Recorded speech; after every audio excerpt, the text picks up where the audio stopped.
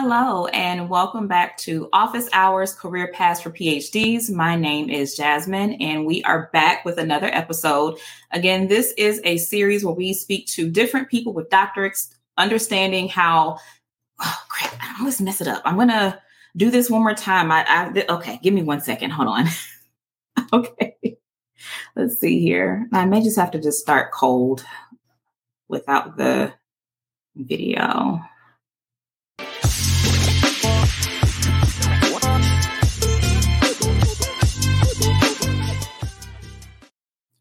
Hey, my name is Jasmine, and welcome back to Office Hours Career Paths for PhDs. This is a series for people with doctorates who want to explore all of their career options, even if they're outside of the academy.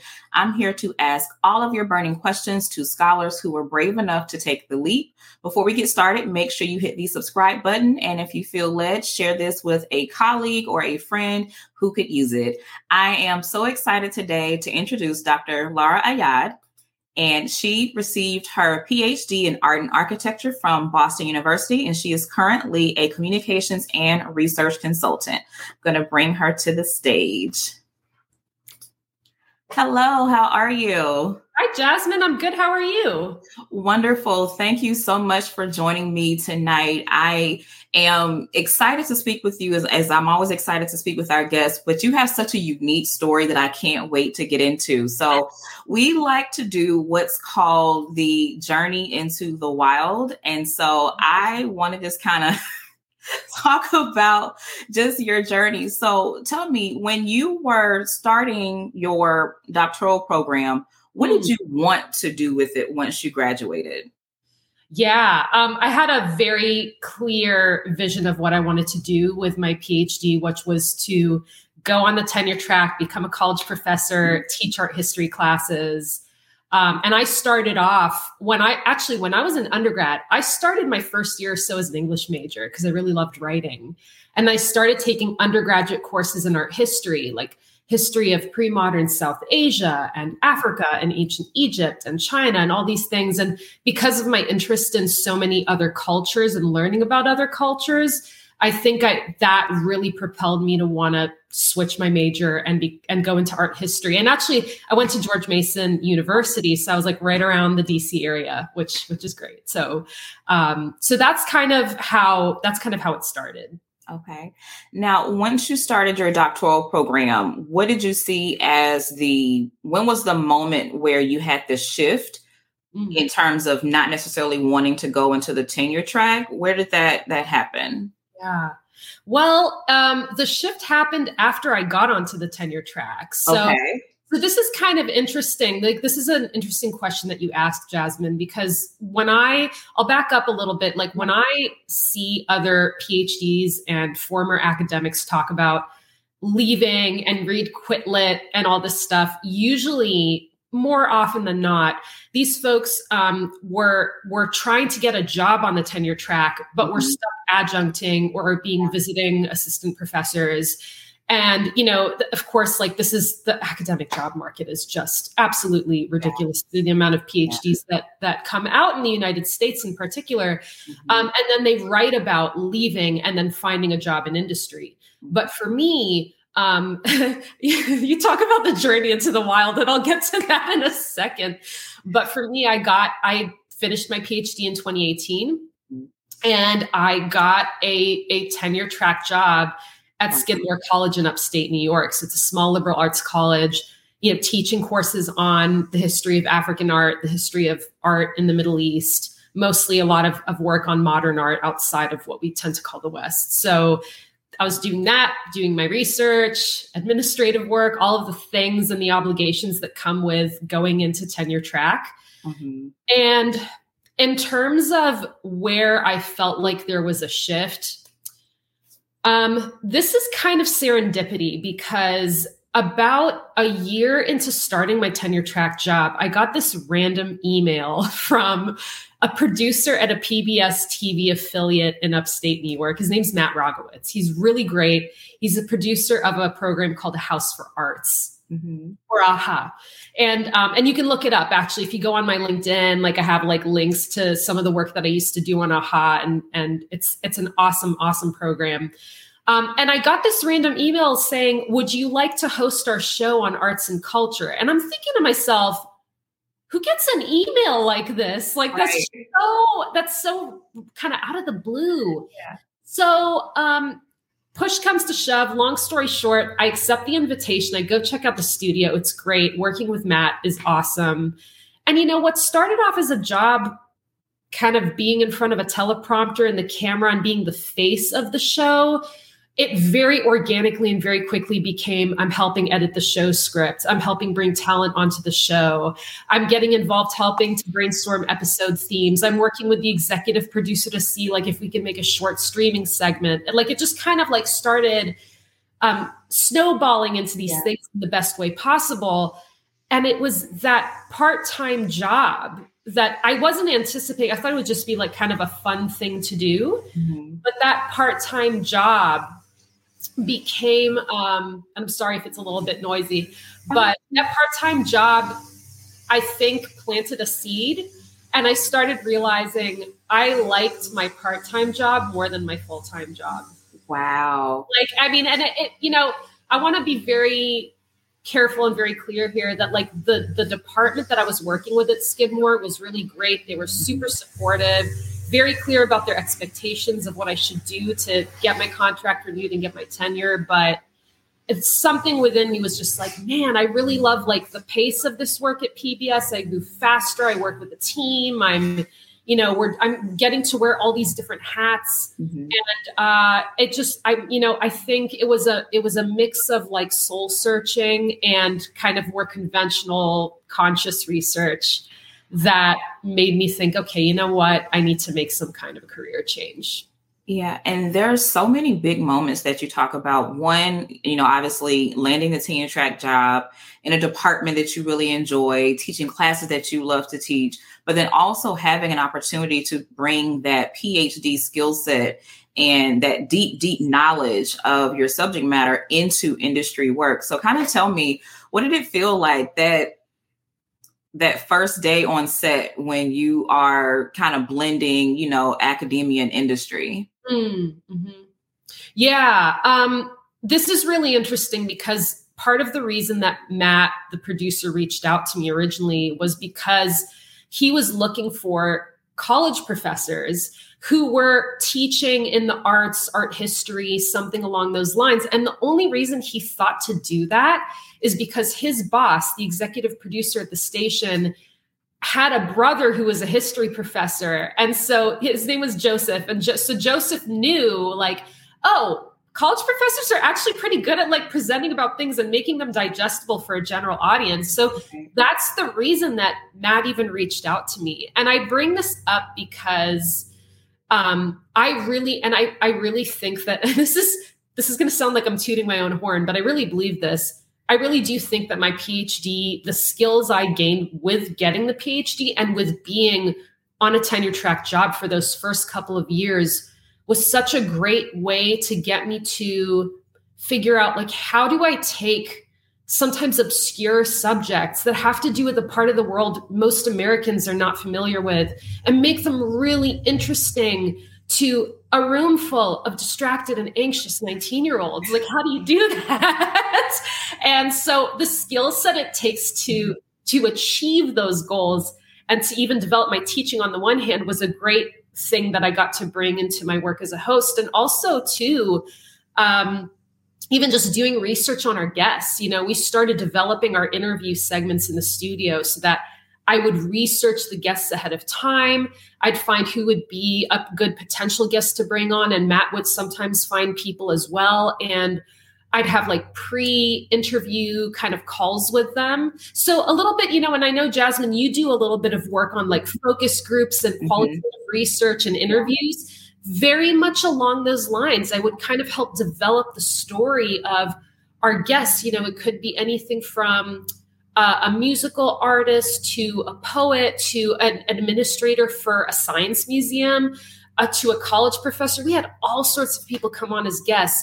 And I found ways on the show to like do research on them, have conversations with them ahead of time, and find out what's the best way to tell a story about this person and the impact that they have in their community. And yeah, I absolutely think that my background, my academic background and the work I was doing at Skidmore contributed to that. Now, tell me about the moment when you decided to leave the tenure track. What was that like for you? Yeah. I wouldn't say it was one moment. Okay. I would say it was a buildup of little experiences. And when I say little experiences, it's not to say that it's not to say that they're not significant, but it's to say like they were like small happenings that would build up. So I'll give you an example. Mm-hmm. I recall, and this was like around the time that the pandemic was taking place. Okay. It was just unfolding. It was around that was March of 2020. So around that time, I was forced to teach online, which was very hard. The students were understandably pretty low energy, not very enthusiastic. That made teaching even harder. Mm-hmm. And I found myself, how would I put this? I found myself not only being kind of becoming a little disgruntled with the teaching, that the drawbacks would start to outweigh the benefits. And I even kind of noticed that while I was teaching in person before the pandemic arrived too. Mm-hmm. But also like my research, like I would sit there. I remember one time I was going to start work on my third journal article. And usually when I start a journal article, I start with my primary source, which is the artwork itself. And that's like my favorite part of the research, is like starting with the artwork and, you know, analyzing it and understanding both its physical properties as well as its symbolic meanings and the questions that I could ask of that.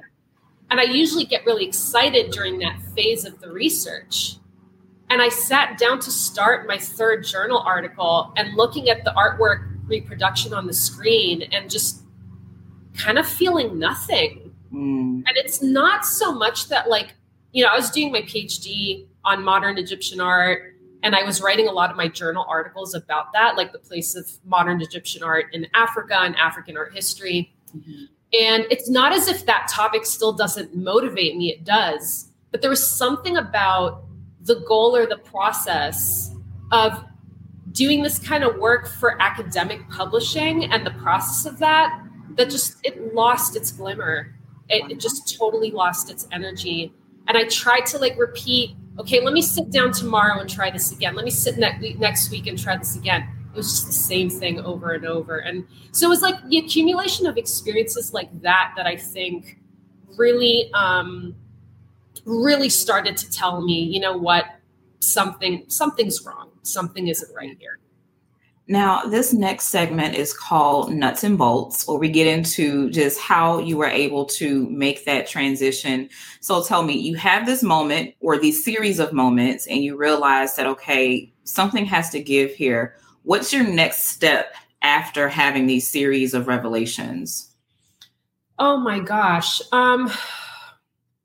My next steps it kind of felt like I was taking a step forward, then a step back, then a step to the side, and then the other. And I don't want to draw like at a potentially obnoxious metaphor, but it's more just to say that literally is what it felt like. It didn't feel linear at all. I think some of the things I did included, and I'm trying to remember here, one of the first things I did was to read some books, like Quit Lit, basically, about leaving academia. So like Chris Catteran's Leaving Academia, the book called What Are You Going to Do with That? That's like one of the kind of the early veterans in terms of books about leaving academia. Mm-hmm. So I started with that. I kind of was like doing some of the things they advised to do, including sort of exploring what are my values? Like, what is it that I want my everyday life to actually look like? And I wrote in a journal about this. So that's one of the steps I took.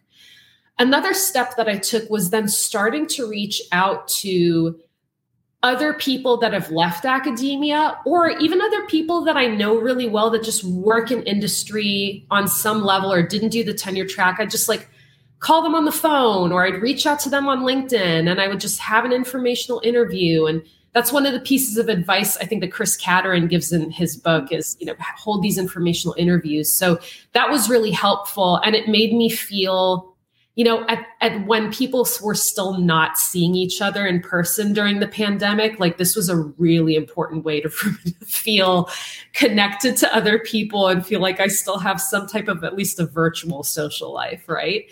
But they also gave me extremely helpful advice and acted in some ways sort of like a preliminary support group in a way. Yeah, I think it's interesting. So I defended my dissertation April 24th, 2020. So I feel like there were lots of, coming to Jesus moments during the pandemic where we're just trying to figure out, okay, so what are we doing?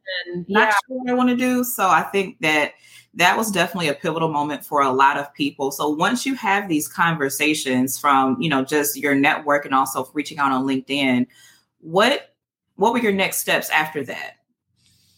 Yeah, my next steps after that, and some of these things overlap, by the way. Like I was reaching out cold to people on LinkedIn while I was trying to develop my resume and rewrite it and then apply for jobs. And frankly, like many of the jobs I applied for at this early stage were jobs like I was not qualified for because in part, I wasn't really, I didn't really have a sense yet of where I fit into the larger picture of, say, marketing and media development for HBO or something like that. Like I wasn't really yet like having a fully grounded, realistic sense of where I fit into that. But it was also great practice. And I even worked with a couple of career coaches and coughed up like quite a bit of money sometimes for developing my resume or having like a kind of like brainstorm talk with a career coach, including somebody who helps people transition to another career or another industry. And a lot, frankly, and this is gonna be the part of our conversation too, where like some of the more kind of personal and emotional aspects of this come out. I was also seeing an analyst virtually. She was based in Brooklyn and I was in upstate New York, and we had our weekly therapy sessions, and that was a godsend. And I still actually am seeing her every week, every Wednesday. And I think I say this because I really think it's important that besides friends and family, having a therapist or having an analyst is a really helpful support source. And that and just like really kind of checking in with myself and doing that soul searching every now and then. These were really important steps that I had to take in the process. And frankly, sometimes just like crying in a corner, sometimes it just got, Jasmine, sometimes it got so bad to where I was getting sick almost every week and I never get sick. Like I have such a, knock on wood, I have such a great immune system, but like when things were really tough and I was stuck in my apartment in New York and it was winter time and it's the Albany area, it's super cold, man, like those were tough times. Yeah. And I'm happy that you felt comfortable sharing that in this space, because those are the conversations that are really important. When you look on LinkedIn, I think we're starting to see more transparency in people's experiences, but think back to a couple of years ago, everyone's like, oh, I defended my dissertation. I'm now a senior UX researcher at Google. And it's like, wait, what? It always felt very linear, when for a lot of people, the path isn't linear. It's messy. It's chaotic. There are all types of feelings. I'm grateful. I was doing therapy consistently while I was in my program. So mine was every Friday at 2:00. I met with Olivia and she helped me to kind of pull it all together. But that was a practice that I had to revisit, at the height of the pandemic, because there were just so many moving parts internally and externally that, you need that extra support. And I also found it helpful to even just build community or continue building community with the people that I went to school with, because they understood that no one understands what the PhD process is like unless you've done it.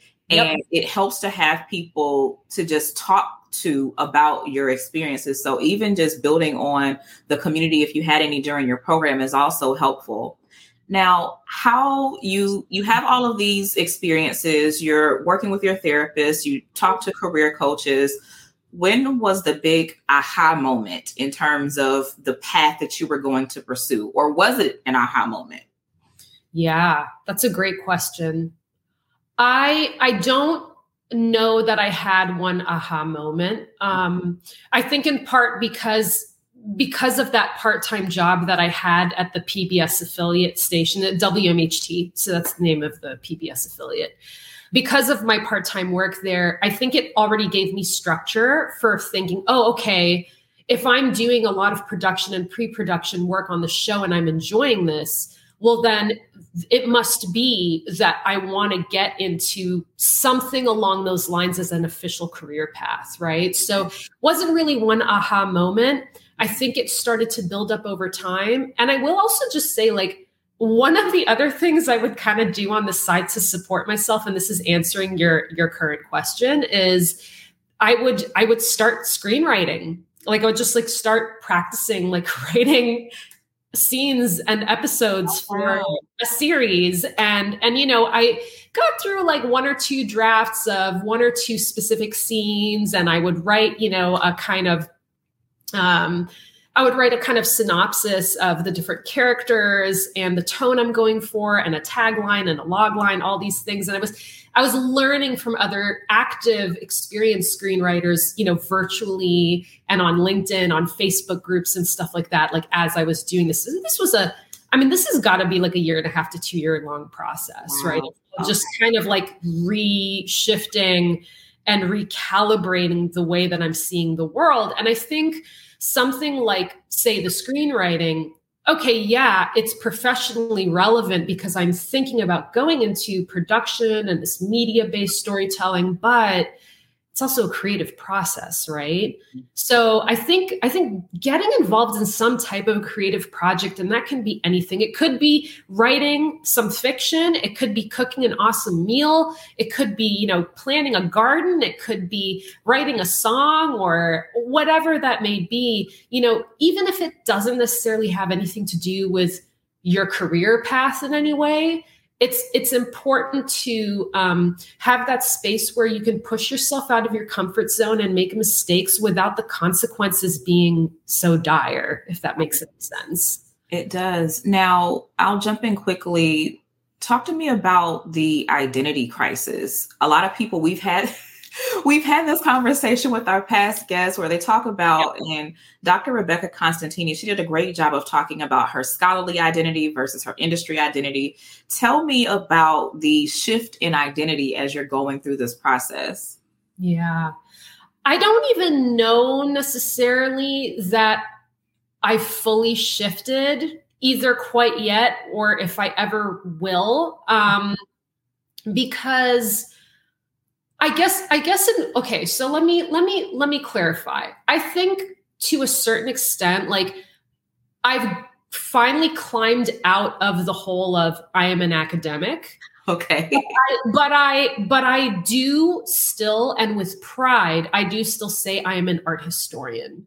Okay. Because I think that my training and my perspective, like in my original field in art history, is so valuable and so translatable and applicable to so many different arenas, whether that's like learning what motivates people in a frankly, a largely visual world. Art historians are specifically trained to understand, what is this thing? What does it look like? Why does it look the way it does? What was its meaning when it was made? Who made it and why? And how does its meaning change over time? I mean, gosh, with all of our Instagram and all of our social media and advertisements everywhere and everything being so visual, that's a really key skill to have. I mean, you're really kind of understanding people and society on a fundamental level. And it's not to say that you need an art history PhD in order to do some of those things, but it's more just to say that, like, with the training I had, I was especially adept and practiced a lot at doing these kinds of things and understanding culture in that way. So I don't know that I've eschewed some of that traditional identity as an art historian. But I would say now, some of the new identity, I guess, that I'm exploring is, I don't know if I can put a name on it, but it's a new identity that is perhaps a little more scrappy. Okay. And so one in which, and I guess this has to do with values, like one in which I'm realizing like, oh, I really like the freedom and flexibility of my time and my schedule. Yes. And I really also, a big part of identity is also like, how are you developing your life depending on where you live?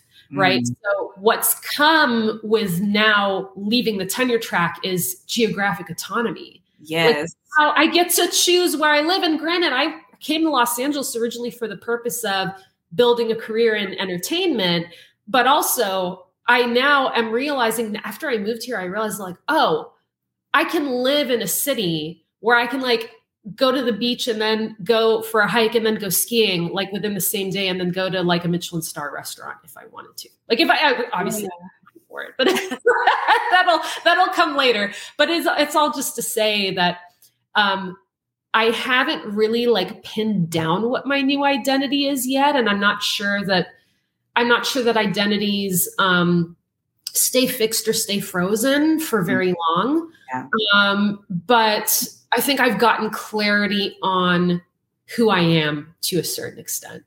Sorry about that. No, and I think it's so interesting because having this idea of geographic autonomy and also freedom in your schedule. So what does your life look like now in your current work? Yeah.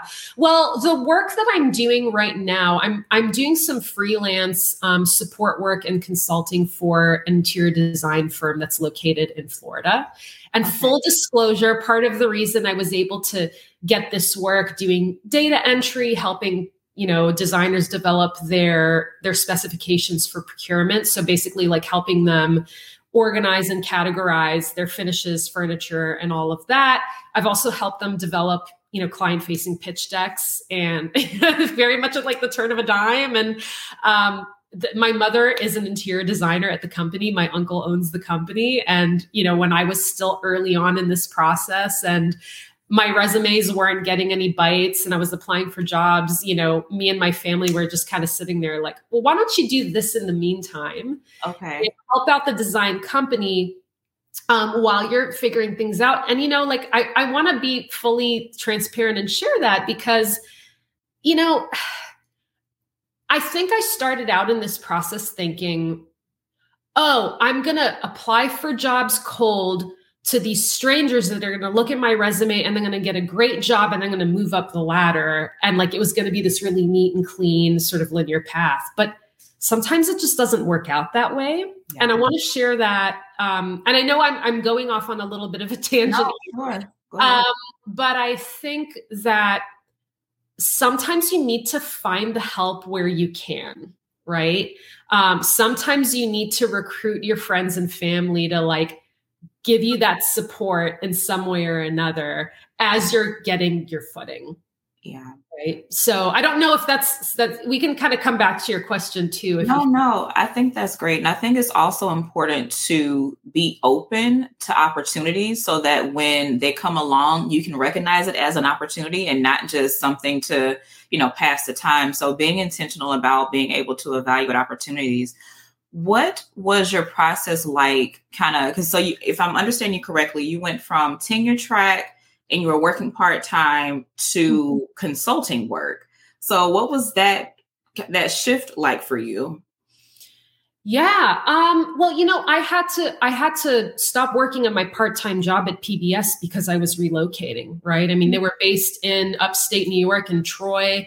And after leaving Skidmore, I was then at WMHT. I continued my work at WMHT for about, I want to say, it was roughly for like yet another year. And something to keep in mind too is like while I was working at Skidmore in my tenure track role, I was also hosting the show at PBS. So it was a really busy schedule. And I was serving on the board of directors for the College Art Association. So it was pretty bananas. So So in a way, it was like there was kind of a hard stop to my part-time gig. And then when I moved to Los Angeles, this was April of 2022. Later in the summer in August, I then hopped on to doing this freelance contract work for IDDI, or ID and Design, in Florida. Okay. And in terms of like what my everyday looks like, that was the question you asked. It kind of goes in fits and starts. Like sometimes I'll get a message from a designer like last minute, like, okay, we really need help with this. Can you help with this? I'm like, I can start it in 2 days and I can do this, or yes, I can hop on this right now. And I've worked on projects that are like, really massive, and they took like 1.5 to 2 months to do, to like much smaller scale ones that will take barely a week. But I will just say, like, I do fill my other time with going to networking events, going and meeting with my friends, getting outdoors, going hiking, cooking, and doing the kind of like the normal everyday things as well. And I think that's really important, to like cultivate other interests and other aspects of your life in the midst of making a transition like this. Yeah. And that I want to underscore, if I had a flashing red light for what you just said, it's so important, because what I've noticed is that within academia, it's easy to just throw yourself into it, where you are living, breathing, teaching. Yes. You are always on campus. You're doing office hours. You're always writing. And so being able to create a life for yourself outside of the classroom and outside of the institution of academia is so important, because, well, one, it's healthy. Life is meant to be lived. And it's important that you're able to really take advantage of all the experiences that you can have now that you're on the other side of the PhD. Yeah. I remember when I graduated, I felt like I would be starting all over again. Just, okay, so I'll get a job in academia, and then I have to start at the bottom of the totem pole and then work like crazy to get to where I want to go. And just even that perception of it, it was a bit scary. It was a bit exhausting. I was just kind of mentally over it. So that helped me to create a separation of myself from the work that I did, so that no matter what happens with my work, I know who I am. I know what I need to be healthy. We also talked about earlier, creating your own definition of success. And that's not just about how much money you make. It's not just about your career path. I know for me, my definition of success is having autonomy in my day, being able to go sit on my porch when I want to and just kind of rest and then, wave to my neighbors. That's for me. That's my definition of success, because that's what makes me happy. So I'd love to learn more about the types of projects you're taking on. So if you could just kind of just high level tell me about either a communication or research project that you've felt like you had a major impact on. Okay.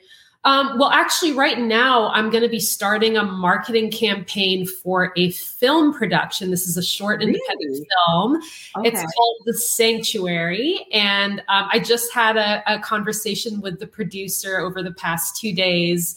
So I'm building up a campaign for that. It's supposed to be like a little bit hush-hush before I send out all of these emails. But the film is really fantastic. And just in sum, it's about two men who used to be childhood friends and are trying to grapple with a history of family abuse and have run into cahoots with the law. And so it kind of reaches this climax. It's a 12-minute film. And this is really great. Actually, the producer who's on the film is somebody that I made a connection with when I was still in New York, and she's in Los Angeles. Like, I made a connection with her, though. I mean, gosh, I want to say maybe almost 2 years ago.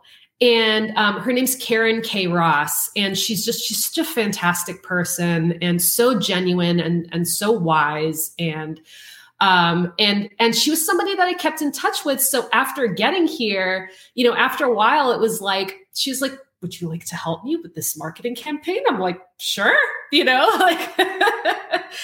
so I am getting started with that. And then I would say another big piece of the communications work that I've had a big impact on is actually creating that client-facing pitch deck for IDDI, for ID and Design. it was sort of like a last minute effort. We had to get this thing done, and they were enlisting some other people to hop on this. And I was like, okay, I can do this within 48 hours. It was a lot of work, but everybody was really great. And the head of studios was like super helpful. But I went and made this pitch deck with beautiful images and designs that were provided to me. And I made the deck, and we won the sale to the client, and they bought the project from the design firm, which is awesome. So I would say those are some of the things I'm doing. And then in terms of like kind of exercising my muscles for communications on a daily, smaller level is keeping up on my LinkedIn, keeping in touch with my contacts, and also like going to an industry and entertainment mixers that are taking place every now and then. And I like to go show my face, meet new people, talk to the recruiters. And by the way, this is actually like a little piece of advice that I just want to fit in now. Like if there is a job fair or a mixer or a networking event of any kind, especially if like a company that might be hiring is hosting it, bring a paper resume. It will make you stand out.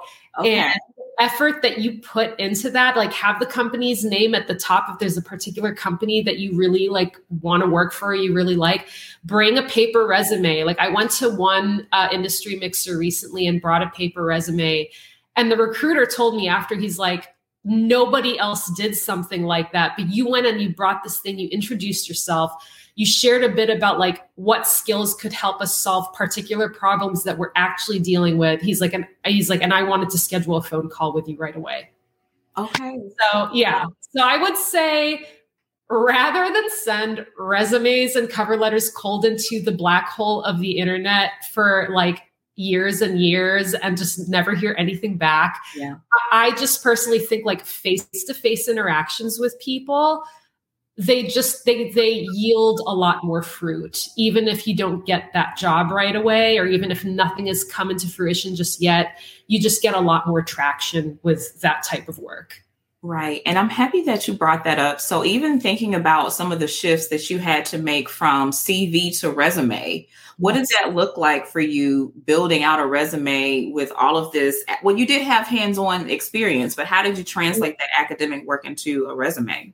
Oh my gosh, Jasmine, it took so many iterations and so many drastic recalibrations of attitude to get the CV into the resume that I have today, for instance. I mean, I must have overhauled this thing 7 or 8 times. And that's not counting all the revisions I did in between the overhauls, right? Okay. I mean, this is, it takes a long time. And granted, you know, I was also trying to transition from academia into entertainment. And that is such a different industry in terms of, like, it's not like, I think if you were to try to translate a resume or a CV from, or a CV, excuse me, into a resume for, say, like a college administration role, I don't think that the jump would be quite so drastic. But because I was trying to go into such a drastically different industry, media entertainment, I really had to translate things. Working with career coaches was helpful for sure, especially in terms of reformatting the physical resume. But I would say, and this is something I think that other guests on your program have also advised, which is look at the job ads and see what kind of language they use and use that language in the resume, which is one thing to understand in theory. But like one of the big challenges of doing that is like even understanding their language, right? Like what are they insinuating is the problem they need solved by saying must be able to analyze or evaluate KPIs, key performance indicators. Like what does that even mean, right? Yeah. So I'll give you a helpful example of like how I did this. So one of the things I did is rather than talk about kind of attracting students to sign up for an art history major during these like accepted students like fairs that we would have at Skidmore. So we'd have like these fairs where accepted students would come and they'd kind of like shop around and look at the different departments and see what they want to major in. And I would be there along with a student volunteer to like, that's part of my administrative work, to like get students to sign up for the major. I translated that in my resume to, I'm literally recruiting talent. Come in and talent for the department, because that is actually what you're doing. Like every student that is an art history major or an art history minor and is putting out research papers, work on exhibitions at the campus gallery, whatever that may be, that is work being produced by talent in the department.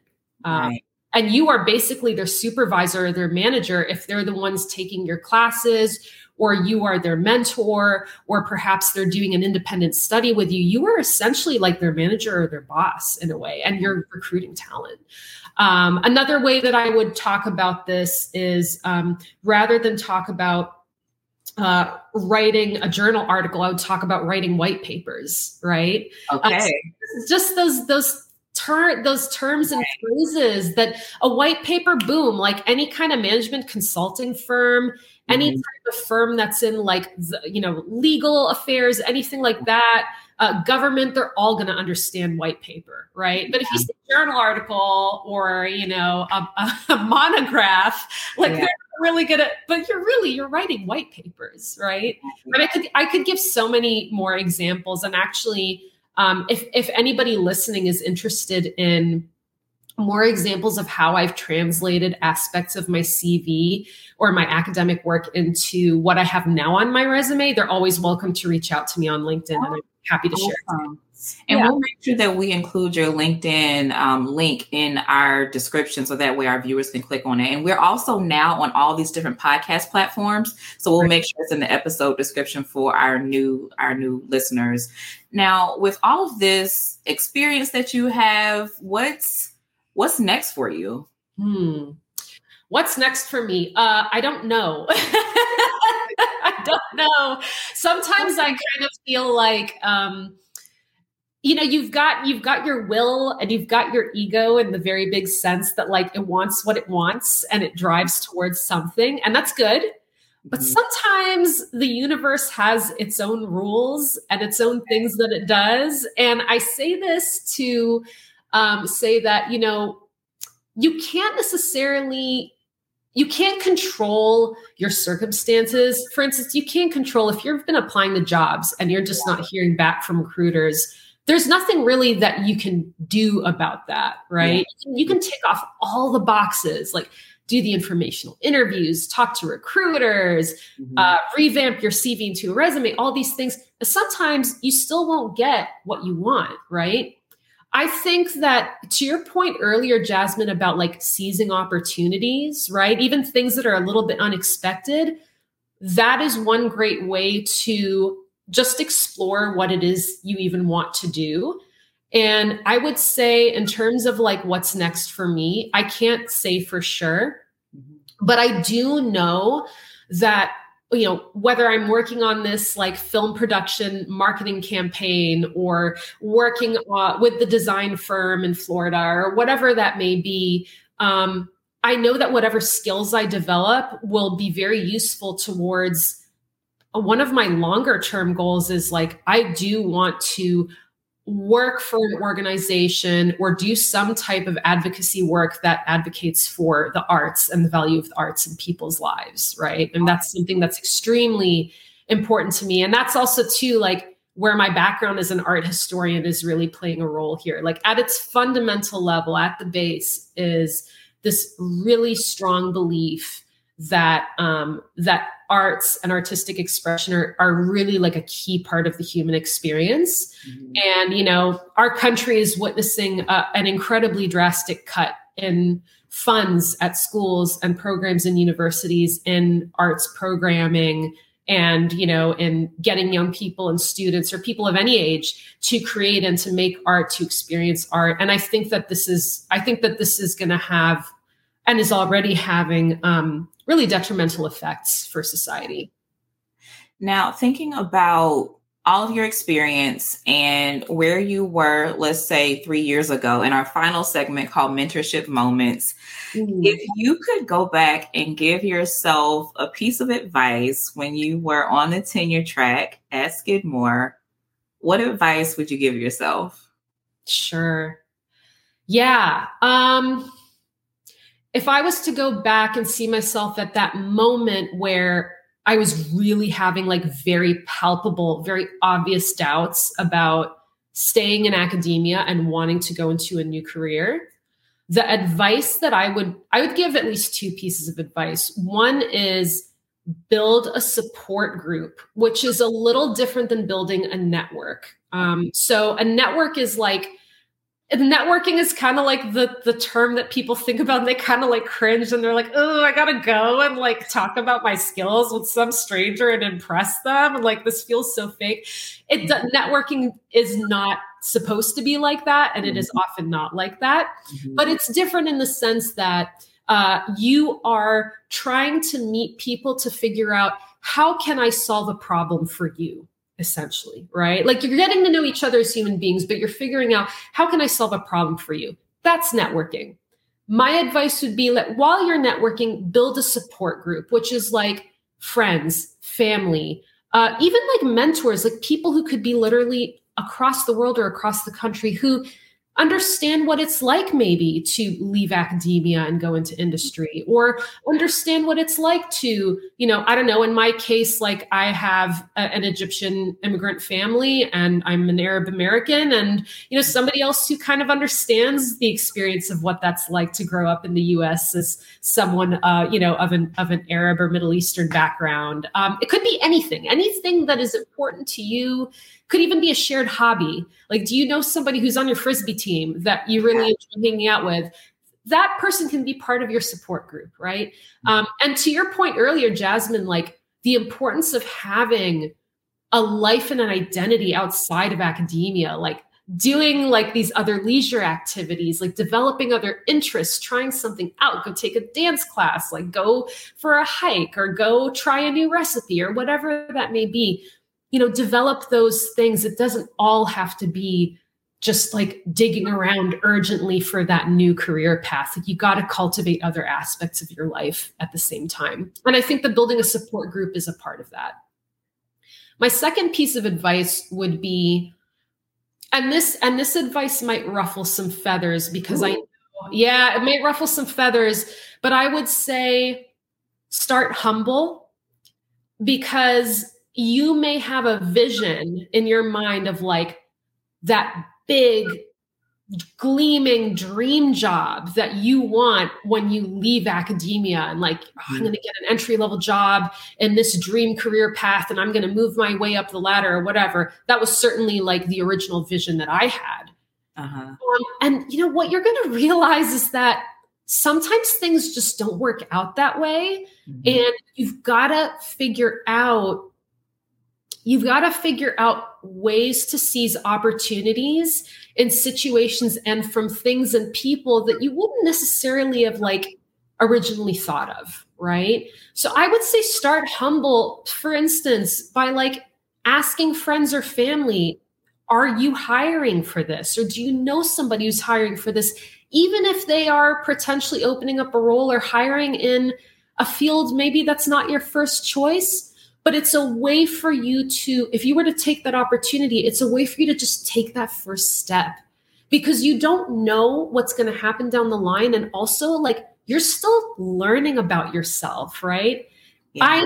For me, I have surprised and shocked myself many times. And the reason I say this advice might ruffle feathers is because, and rightfully so, I hear a lot of former academics that quit and went into industry say, you only made 40,000 or 50 something thousand at your, entry level tenure track job or your VAT position, but really you could be making six figures at a Deloitte. It's like, okay, great.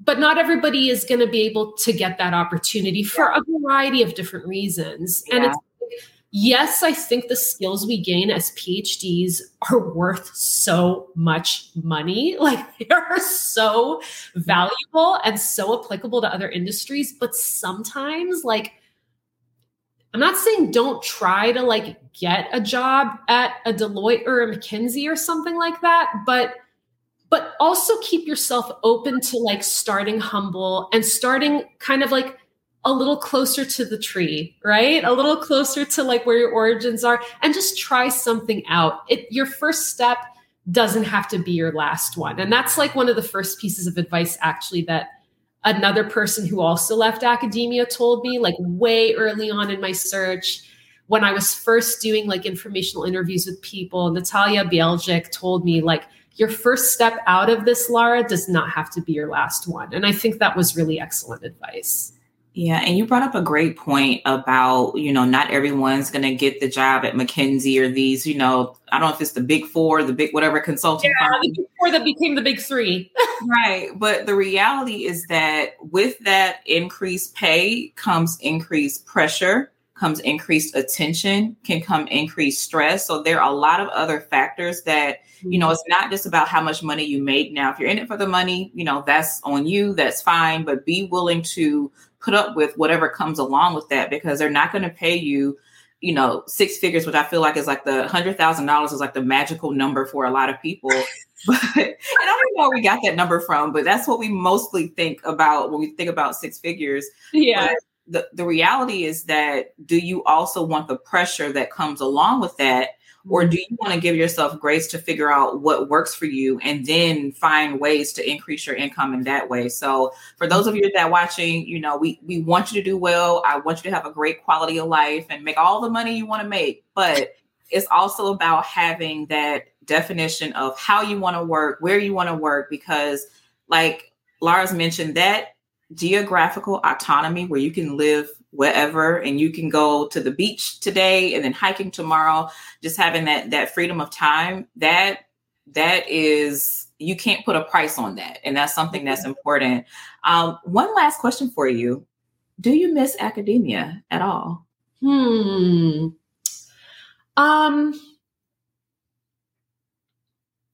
I think there are aspects of academia that I miss. I don't know if I miss the whole enchilada.